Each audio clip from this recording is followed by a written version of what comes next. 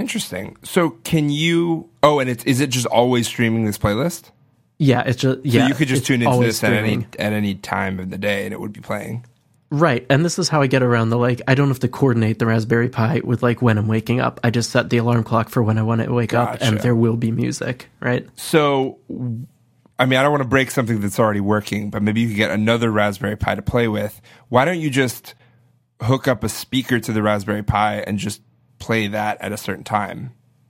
Well, because I want to use my alarm clock that does the nice 30-minute light fading thing before the alarm That's actually not goes part off. of it. I kind of thought that was what the Raspberry Pi was doing, but that's the alarm clock. No, this is its own alarm clock, which is really nice. I highly recommend it. Cool. So that's a constraint. So anyway, the project that I want to do... Right, okay, so that's 2 Raspberry Pis now, so you're bringing a third into the house. Yeah, right. The project I want to do... If you want to hear the rest of this episode and all our even-numbered episodes, you can subscribe to our Patreon. Subscribing to the Patreon gives you access to our entire back catalog, the rest of this episode, and future private episodes.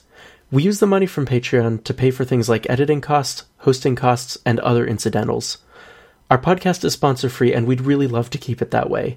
Details on how to become a supporter are in the show notes, or you can visit us at fatalerror.fm.